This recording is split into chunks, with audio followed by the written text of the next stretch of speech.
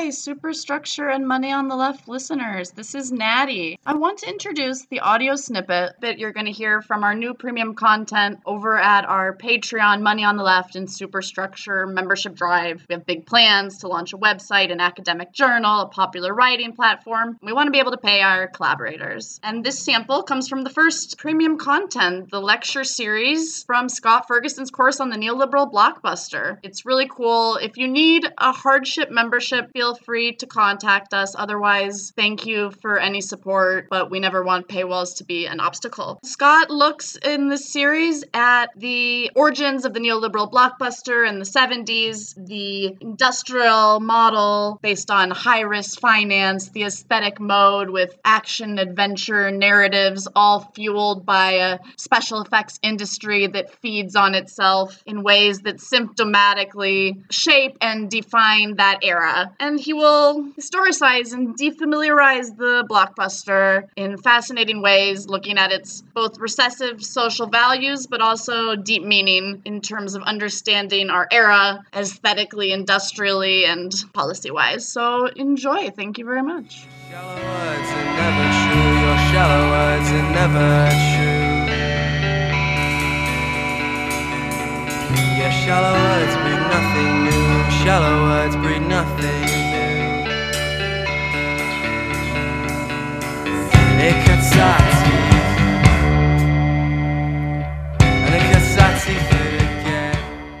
This broader argument that I'm trying to lay out in my book and elsewhere, that the blockbuster is actually working out and pointing to much deeper structural limits and impasses in this broader project of Western modernity.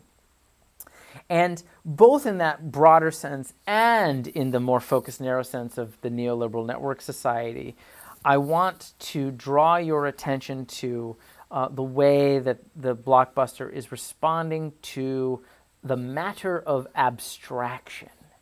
Abstraction as a social form, as a form of media, as a form of technology, as a form of meaning-making, and beyond. So I want to define abstraction a little bit.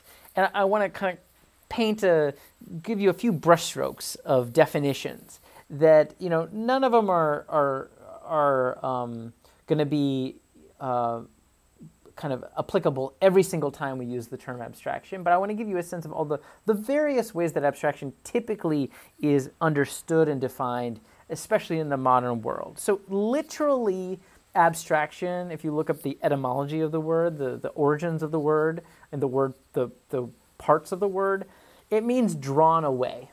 Drawn away.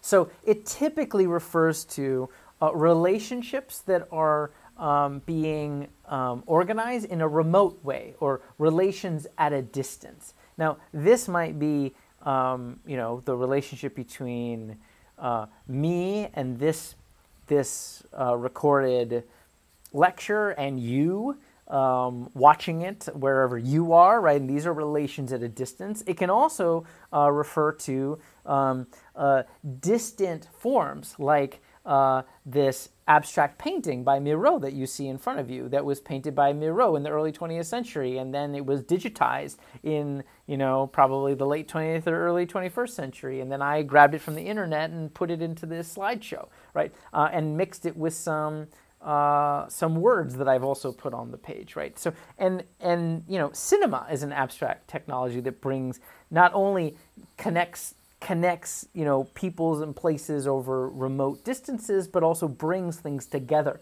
So there's multiple ways of thinking about abstraction as relation at a distance. The other major way that abstraction is thought about, it's often when we're thinking about like categories and language, is abstraction often refers to the general or a universally shared horizon. When you're speaking abstractly, it means that you're speaking about kind of more than just one particular thing or one particular experience. You're speaking about the way that things work generally speaking, the way that all kinds of people and places participate in a particular way, or are shaped or organized in in certain senses or another. Okay, so that's another sense of abstraction. Another sense of abstraction is a relationship to the imperceptible. Now, this is, you could say, a logical corollary of the other two, right? So to relate at a distance is to relate across regions, space and time even, in ways that are not immediately perceptible to you, right? And the general or the universally shared is also not something that you can just see through your own particular experience and your various senses, right? So there's a relation to the imperceptible that is often referred to when we're talking about abstraction. And when we're talking about abstract images or abstract sounds or abstract language or text, we're talking about a relationship of bringing, using sensuous forms like text or image or sound, sensuous forms that are proximate to you, but in order to open up to something that's the beyond, right? That you can't immediately see, that you can't immediately hear, taste, or sense. Another sense of abstraction that I think is very particular to the modern Western world is a sense of embracing artifice, right? So there's a sense that the world is socially constructed, media is socially constructed, there's something kind of artificial about it in the sense that it doesn't just pop out of nature, right? It doesn't, you can't just go walking in the desert and then suddenly, you see an Apple MacBook Pro is born, right? I mean, it had to be made by engineers and designed and constructed in these huge global supply chains, often with exploited labor in China and other places. But there's a sense that, abstraction involves an artifice, right? A social construction. So that's something to keep in mind. And there's while there's a lot of ambivalence around this in Western modernity, part of that ambivalence is a positive sense of that if the world is artificially constructed, it's not just given to us by nature and has to be a certain way. That means it can always be changed, and we can always improve upon it, both for what people might consider to be efficiency, not really a value that I put way up there, but also for social justice, right? That we can, when we embrace abstraction as an artifice, it means that we can change it and we can reorganize it in a different way. And then related to this is there's a sense that what abstraction does is it suspends supposedly natural or inevitable orders. I mean, basically that's what I've already said. I kind of needed to say that in order to define the artifice dimension of abstraction. And those are the main ways that I think we moderns think of abstraction. There are more, and we'll talk about more later, especially the way that abstraction was thought of during the Middle Ages in our kind of longer, deeper, pre-modern history that we're going to be wading into. But for now, I think this is good to get us going. And what I want us to attend to and be aware of is that in the modern world, there is a lot of anxiety and ambivalence, right? So ambivalence means both love and hate, right? Desire and disgust. Drawn toward, but also pushed away, right? There's a lot of ambivalence and anxiety about abstraction. And I mean this very broadly across spheres. I'm talking about economics, I'm talking about politics, I'm talking about aesthetics, art, all kinds of arts, visual arts, dance, you name it. And in our course, I want us to, above all, be thinking about this anxiety and this ambivalence in terms of money. Money is a key abstraction, a key form of abstraction that organizes the modern world. And it is a medium, right? But it's a medium that I will call a meta-medium that organizes all other media. And it's a key feature of the way that our world is generally mediated.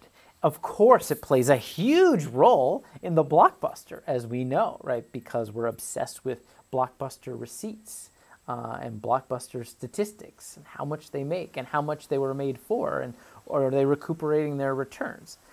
So we'll be paying attention to that, but we're also going to be framing this in a much broader sense of the blockbuster's relationship to abstraction and to monetary abstraction. Now, does this discussion sound abstract? You betcha.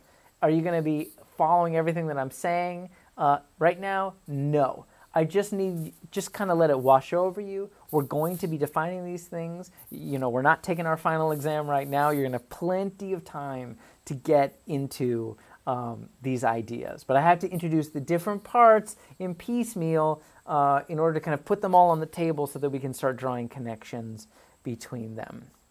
Now, here is going to be my opening key critical thesis about the blockbuster that's going to guide our class.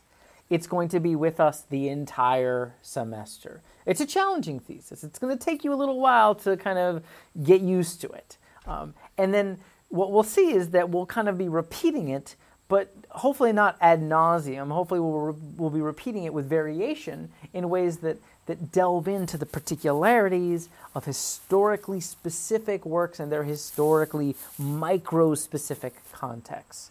But nevertheless, I'm going to argue that what blockbusters do in terms of especially their sensuous organization, remember their phenomenology, is that at the collective level, they repress abstraction. They push down, push away, and deny abstraction, or what I hear I'm calling abstract mediation, abstract organization at a base level of our perceptions and our feelings. So this is a thesis that goes well below the level of, much deeper than the level of just narrative representation. I'm talking about how blockbusters actually appear and feel to us as a sensuous experience. And my claim is that blockbusters are terrified of abstraction. And so what they do is they push it down. They don't want to admit it. And they don't want to admit that they themselves are abstract, that they themselves are bringing together all kinds of remote relations at a distance, and engaging in the imperceptible and suspending natural orders. Instead, they pursue another way of organizing the sensuous unfolding of the world and experience that really tries hard to deny abstraction. To get us going in how it does so, I'll start with one of the fundamental values of blockbuster phenomenology, and that is contiguity. What does contiguity mean? Contiguity means essentially relationships of proximity or adjacency or touching. Right? So I am not proximate to you right now. I am somewhere far away speaking into a microphone in front of my laptop, and you are somewhere else watching and listening to this lecture. We are not contiguous, right? We are not sitting shoulder to shoulder. That would be contiguous. Everything about the blockbuster as an aesthetic form and the industrial mode that supports that aesthetic form is all about a particular value of contiguity. This is so weird, right? You thought this was going to be a class that was just about, some fun entertainment films, and you were going to learn about how they were made and, have some fun watching some action-adventure movies. Sure, we'll do a little bit of that too. But I'm here to start to kind of peel back the curtain, so to speak, get at this puzzle of the blockbuster and to tell you, I want you to start paying attention to the ways that blockbusters are insanely preoccupied with contiguity. They are obsessed. And they are not just obsessed in the movies themselves, Even in their titles, even in their posters, they're obsessed. So, Steven Spielberg's second blockbuster is titled, as we've already suggested, Close Encounters of the Third Kind. And indeed, it's about encounters with aliens, right? And they get close, right? But there is a preoccupation with closeness that you get even in a more metaphorical way in the title that you're going to see throughout the blockbuster era.